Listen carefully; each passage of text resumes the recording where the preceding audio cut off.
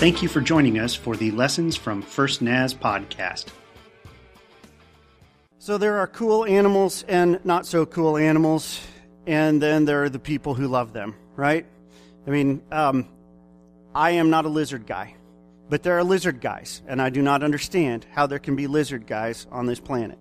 I understand how there can be dog people, so on and so forth. I don't understand the lizard thing, but there are cool animals, there are not so cool animals, and there are the people who love them. And if you want to have an animated discussion that for ridiculous reasons ends up turning very emotional, just get a group of people together and ask them what are their favorite animals and what are their not so favorite animals, and then just sit back and relax and have a good time. I did that on Facebook a couple of weeks ago. Just thought that would be fun preparing for this sermon. And so I asked people, would you just list your favorite animals and your not so favorite animals? And 86 people weighed in on the discussion and then began arguing because, you can prove that dogs are cooler than whatever.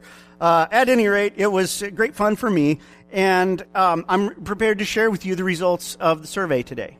I, however, did not weigh in that day. I just let people do their thing. I saved my input for today, so here it goes. As far as I'm concerned, it goes like this. Dogs are cool, cats are not. Or to put another way, dogs are cool, cats should be shot. Just kidding, cat people. Quit arching your backs and hissing at me, okay? I was just being serious. Cool animals from the list. Here it goes. Pugs, not pigs, made the cool list. Tigers, cheetahs, elephants, owls, horses, killer whales, lions, dolphins, and wolverines all rated pretty cool, meaning that they got more than one mention. Otters got more votes than anything else. Coolest animal on the planet, apparently. Otters. Not so cool animals. Possums. Right. Possums, hippos, mosquitoes, squirrels, manatees, and ostriches all rated not very cool, meaning they got more than one vote. Rats and mice were off the chart. They are apparently absolutely disgusting. And what animal do you think sat at the bottom of the list, totally reprehensible? Snakes. Absolutely. Absolutely. You might be surprised to learn, however, that snakes made both lists, but only one vote for cool snakes. Here's the list of animals that made both lists. I'm just reading it, okay? Do not shoot the messenger, but here it goes. Coyotes, wolves, sloths, giraffes, mountain lions, and snakes made both lists, okay? This is not the point where you quickly start Facebooking about wolves, okay? That's not what this is about this morning, okay? One respondent seemed to have not really understood the nature of the discussion and simply wrote in his little box, Cougars cool, Huskies bad. Yeah. Wazoo fans, loving it this morning. Cougars good, Huskies bad, okay? Unfortunately, I grew up as goat people. We had a small farm, we had dairy cows, we had beef cows, we had, chickens, and there were geese and ducks and turkeys and a little bit of everything running around, but more, if you just did a head count, goats. So we were goat people. And that's a problem because goats are not cool. If you think about it, goats are really just nerd sheep, right? Nobody thinks, when they're comparing goats to sheep. It's awe about the sheep. Goats are not fluffy. They have coarse hair. They smell bad. They smell really bad. I mean, they smell really, really bad, especially the male ones in the fall. You can't get near them without your eyes watering. No one in children's church or Sunday school ever glued cotton balls on a goat, right? Only on sheep. No one ever looks for goat hair sweaters, just wool ones. Goats are uncool. Sheep, on the other hand, well, even Jesus, when he compared goats and sheep, seemed to indicate that sheep were cool, goats not so much. And when he talked about them, he said that sheep have a good fate and goats, well, Jesus often referred to himself as a shepherd or the good shepherd, and he referred to his people as sheep. And he described all that relationship between the shepherd and the sheep in these caring and positive ways. He said that he would take care of his sheep and that the sheep would get to know him so well that they would actually trust him and follow him. Well, his original audience were all Jewish people, the people of Israel, and they were pretty sure that Jesus was right, that there were basically two categories of people in this world. There were sheep and there were goats. But here was their assumption. Their assumption was that the people of Israel were sheep, and every single other living soul on the planet were goats. Israel equals sheep. Everybody else equals goats. So one day, Jesus absolutely stunned his audience because he said to these Jewish people who were his audience, hey, guess what? I have other sheep, and I must bring them. They blinked and looked at him and said, there are no other sheep. We're the sheep. They're the goats. Jesus said, I have other sheep, and I must bring them. That conversation is recorded in John chapter 10, and I want to read it to you this morning, and then maybe see if there's something for us to learn from what Jesus had to say. And I'd ask you this morning if you'd stand with me, please, in honor of the reading of God's Word. Lord, we don't believe that this is like any other book on the planet. No, it did not mystically fall out of heaven. There were human hands gripping the pens, writing the words. But we believe that your Holy Spirit was living and breathing in the truth into their ears. That you were stirring their hearts so that the message of your love and your forgiveness could be perfectly conveyed to the whole human race. We believe that you've preserved it down through the ages. We also believe that if we'll just stick our noses in that book today, that your Holy Spirit can turn on the lights for us and help us to understand what it means. Believing you'll do just that, we ask it in Jesus' name. Amen.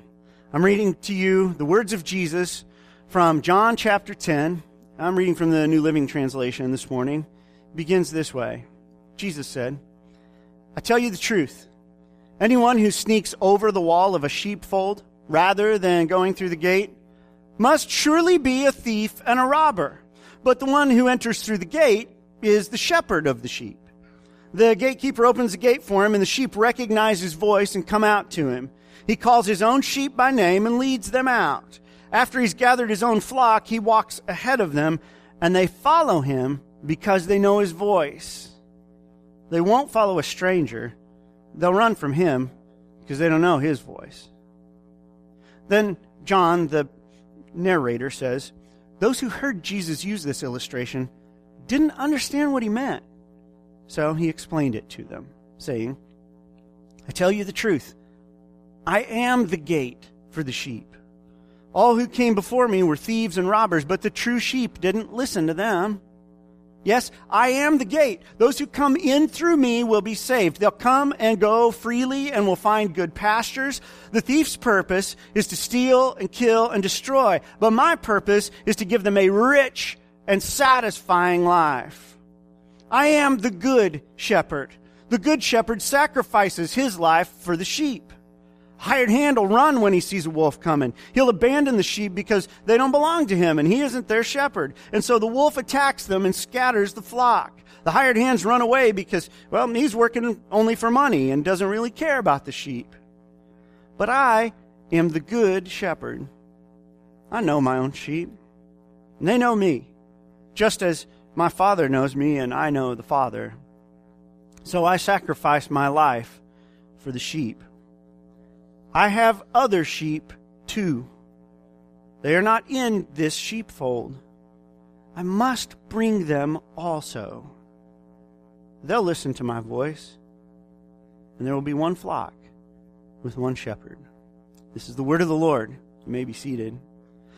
Those shepherd and sheep passages of the New Testament are very popular among the people who consider themselves to be Christ followers because in those passages we learn some kind of tender and beautiful things about the relationship between Jesus and his followers. We gravitate toward these messages because they lead us to believe that Jesus' every thought and every emotion toward us is caring and loving and kind. We like to hear that stuff. And because those images are all positive and caring and nurturing and protective ones, we go back there again and again and again. And it's why we stick that name on nursing homes, the Good Shepherd. We stick it on hospitals. We stick it on daycares. People wear it on T-shirts.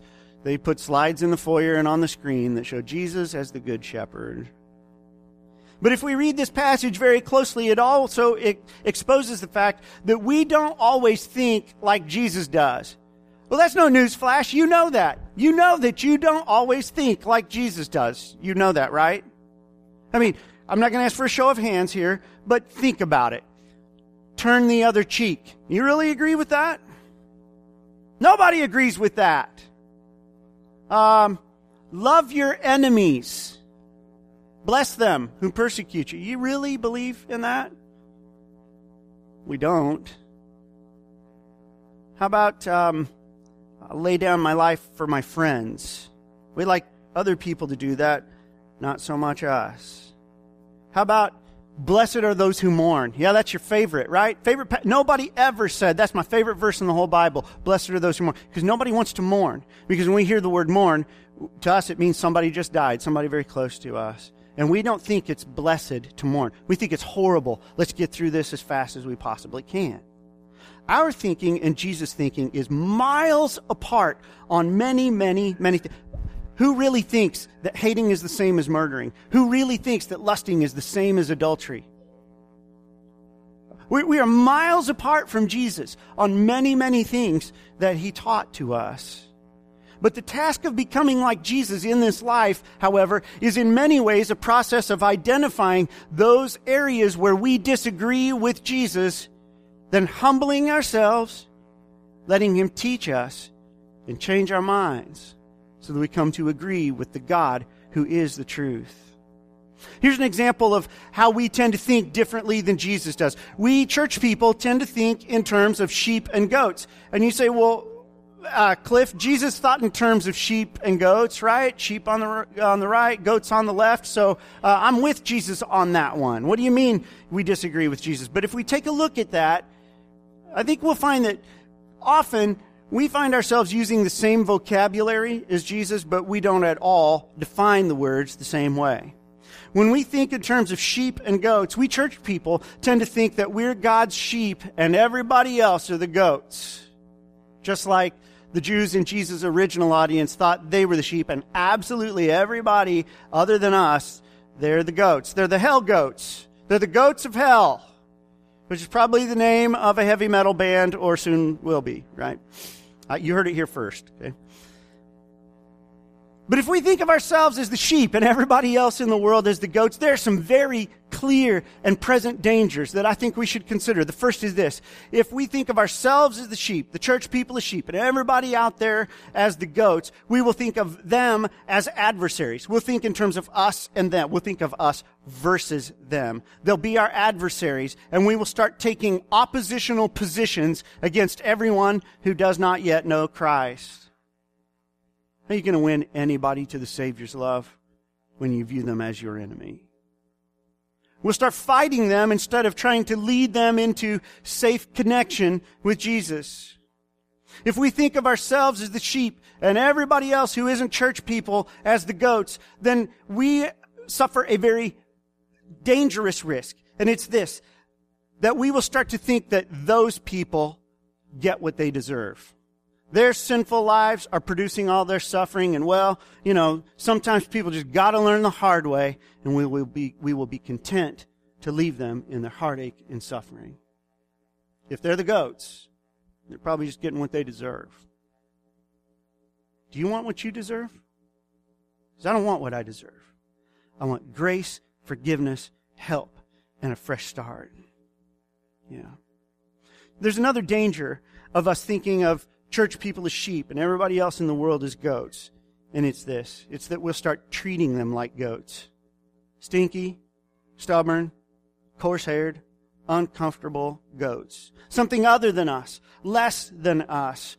When we have to be around them, we'll treat them like goats. But we'll do our very best to stay away from those people. If I'm going to be completely honest and biblical, then I have to tell you that there are sheep and there are goats. There are. Jesus said it. It's not my job in this world to make Jesus' words go down easier or to explain away what Jesus said. And he said that at the end of time, whenever that is, when the Heavenly Father says, that's it, that's the end of time, that the sheep and the goats will be separated, and they'll be separated for all of eternity. I don't like that prospect, but that's what the Scriptures teach, and you need to know it. There are sheep and there are goats. But this passage tells us that there are also other sheep. There's sheep and there are goats, but there are also other sheep. Did you catch that as we read? It's in verse 16. I have other sheep too. They're not of this sheepfold. They're not in here, but I must bring them also. They'll listen to my voice. And then there will be one flock with one shepherd. Question for you, who are the other sheep? You may have a real quick answer for who are the goats. But the question is, who are the other sheep? Jesus was talking to Jews who thought that the group that was called the people of God was limited to them only. Jesus was telling them that there were non-Jewish people who would be included in the group, the people of God.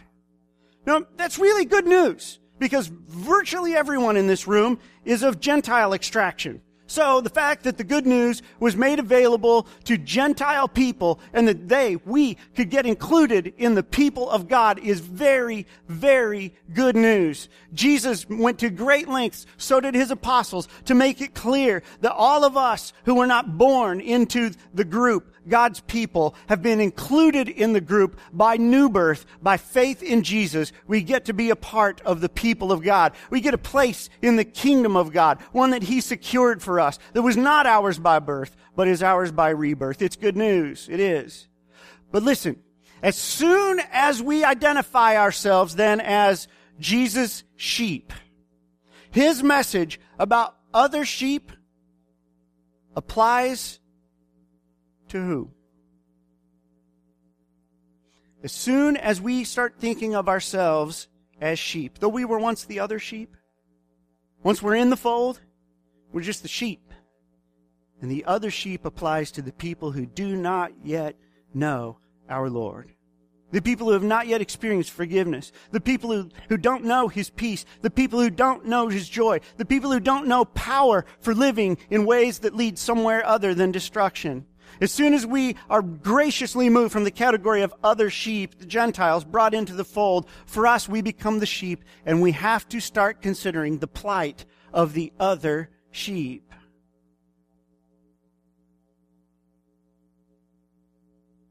So as we sit here in church, as church people, as Christians, Christ followers, whatever you want to call us, we have to ask ourselves, if Jesus has other sheep, who are they?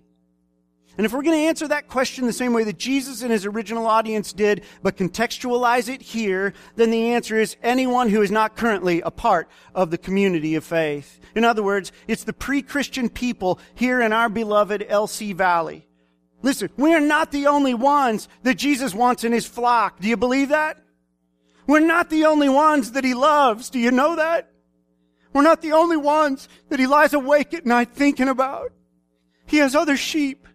And they are all around us. And they are the people who are not yet in the sheep barn. And he said, I must bring them. It brings us to another question. So what? Jesus has other sheep. So what? What are we supposed to do about that? In that same verse, Jesus said, I must bring them also. They'll listen to my voice. They'll come in. There'll be one flock with us, one shepherd, one flock. Jesus makes it clear that he intends to round up his other sheep and to bring them into this already existing flock. But if you are at all familiar with another passage of Scripture that Christians have for a long time called the Great Commission, then you know that Jesus has placed upon all of us, his followers, the responsibility for going out there and rounding up the sheep. That passage is found in Matthew chapter 28, verses 16 through 20. And you may have heard it so many times that you can say it with me. You may have memorized it in Sunday school or children's quizzing, but there is a problem with things that we become very familiar with. You know the phrase, familiarity breeds contempt? Well, I don't hold the Scriptures in contempt, Pastor. No, the problem is most of us don't hold them at all. And this one comes to us as a commission, but as I told you several weeks ago, a commission isn't enough. He's got to become your passion. It's got to become the reason that you live. And Jesus said, here's the reason that you live now, that you're my follower.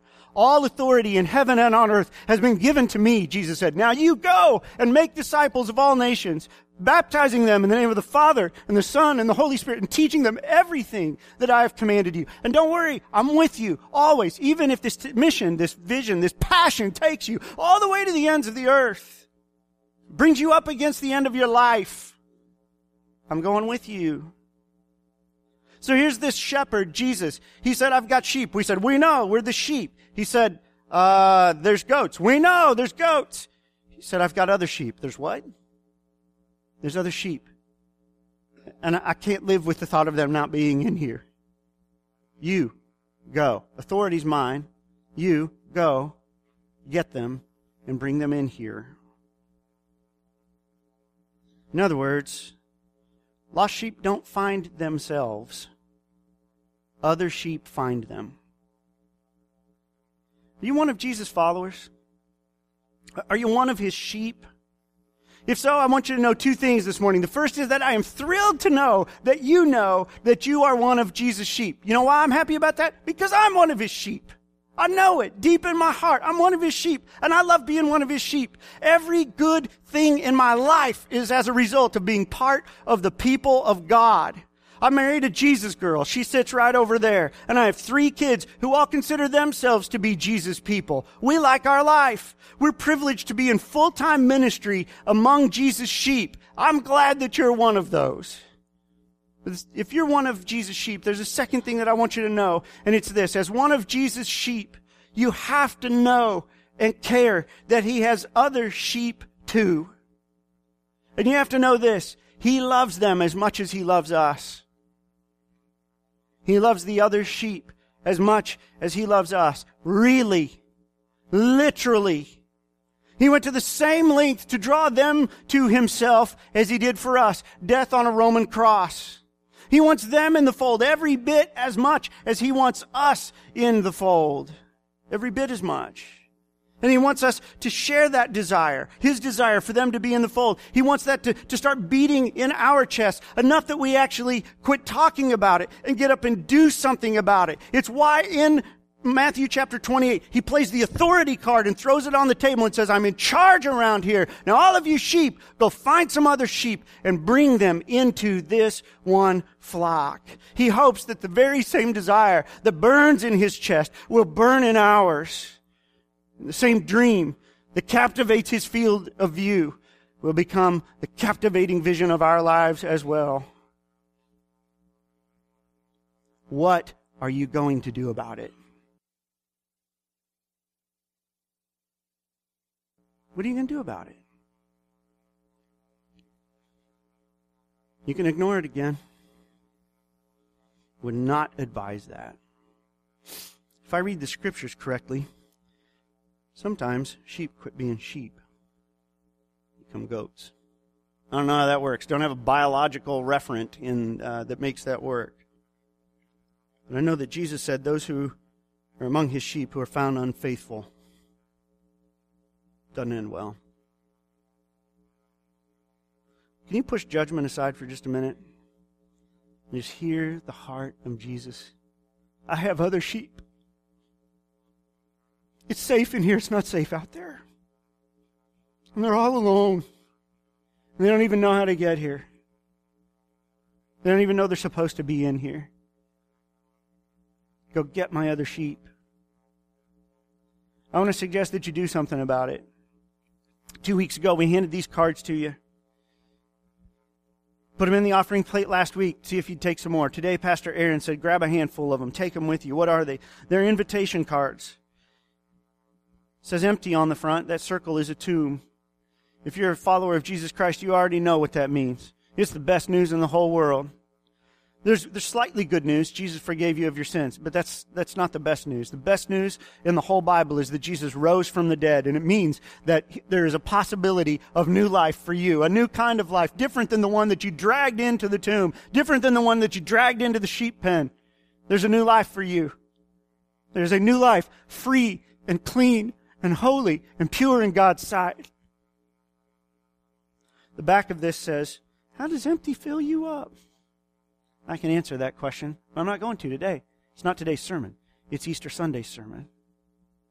Here's what I want to suggest that you do. I know it's hard to talk to people about our faith. I know it is.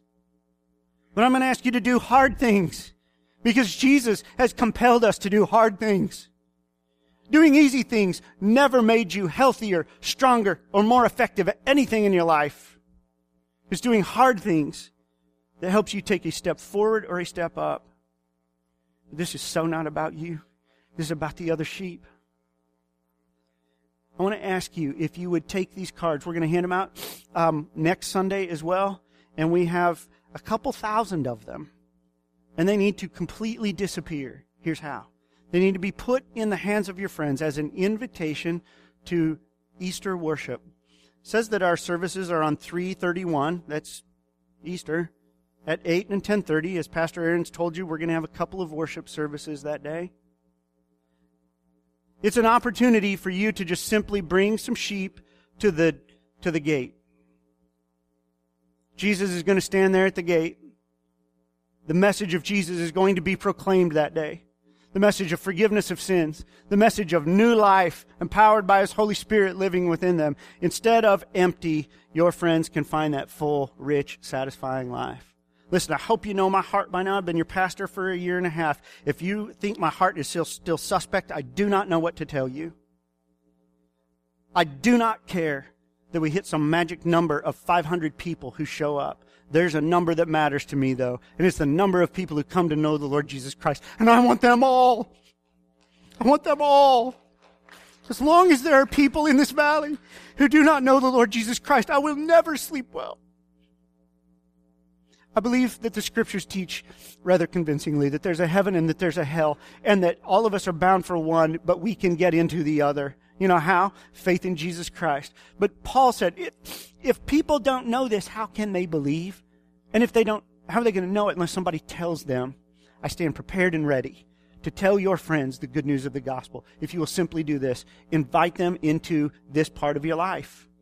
This coming Easter Sunday, ask them to come and attend morning worship with you. One of those two worship services and brunch in between. And I don't know, take them home to your house for lunch afterwards. Just really get them into your life and let them into this part of your life. You may think that this number is ridiculous, and I can't pretend that God told me. Listen, if He told me, I'd tell you. You've heard me say things that I know that God told me. This number isn't from God, but it's in my heart. I want to see 200 people on Easter Sunday give their hearts to Jesus. But that means that we need 200 people here who do not yet know Him. And I don't know 200 unbelievers in this valley, but each of you does know a handful. Listen, I can't pull off the math by myself. I can't. If I could, I would. But I'm going to ask you, do you believe that Jesus has other sheep? Do you believe that He loves them as much as He loves us? Do you believe it's dangerous out there and it's safe in the fold? Because that's the truth from God's holy word. And I know it's awkward. I know it's difficult. But this week, somebody told me, Pastor, I took one of those cards. I've been praying for the guy. I've been sweating bullets. And this weekend, I gave it to him. And it was kind of awkward. And I don't know if he just took it to be nice to me. But I did it. And I invited somebody to church. And now for the next 2 weeks, we're just going to pray that man shows up at the back door, right? Listen, when I first became your pastor, the first Sunday I was here, I said, you have friends who don't know Christ. You have family members who don't know Christ. Email me their names. I'll pray for them. We prayed. We saw many of those people come to know the Lord Jesus. Here's what I want you to do. Email me, Facebook me, I don't know, write it on a rock and throw it through Bill's office window, not mine. Put the names of your friends that you're praying for on write it on the back of a $50 bill and hand it to me. That's fine. Are there $50 bills? That suddenly doesn't sound right. I'll make it 100 just in case, because I don't want the counterfeits. However it is that you get me the names of your family, friends, and people that you're praying for, if you get them to me, your pastors and I will pray for them every day by name. And on Easter Sunday, I hope to get the chance to meet them. And I hope that to get the chance to introduce them to our friend Jesus. There are other sheep. Aren't you glad to be a sheep? Aren't you glad to belong to Jesus? Aren't you glad that you have a shepherd who cares about you, takes care of you? The Bible teaches that he sits at the right hand of the Father right now, interceding for you. It means he gets between you and God, and he tells God all the stuff he needs to know about your life for God to be good to you in ways that you can understand. Don't you want that for your friends? I love being a sheep, and I want it for my friends. I met 2 people yesterday that will be invited to come to this church with my family on Easter Sunday. I want to ask you to do the same. And I will preach the gospel with everything I've got and by the anointing of the Holy Spirit. And we will see people come to know him as Lord and Savior that day. It'll change their lives. It'll change their families. It'll change their future. But remember, the lost sheep don't find themselves. Other people, other sheep find lost sheep. I want to ask you to pause before the Lord this morning. We're going to pray twice today, okay? We're going to pray. Someone is asked to be anointed and us to lay hands on them for healing. We're going to talk about that in a moment. But first, I want to ask you if you would just close your eyes before the Father and listen for his voice. Father, would you speak to my brothers and sisters and to me the names of the people that you've been preparing for us to invite to this place and into your kingdom? Tell us the names of your other sheep. We listen for your voice.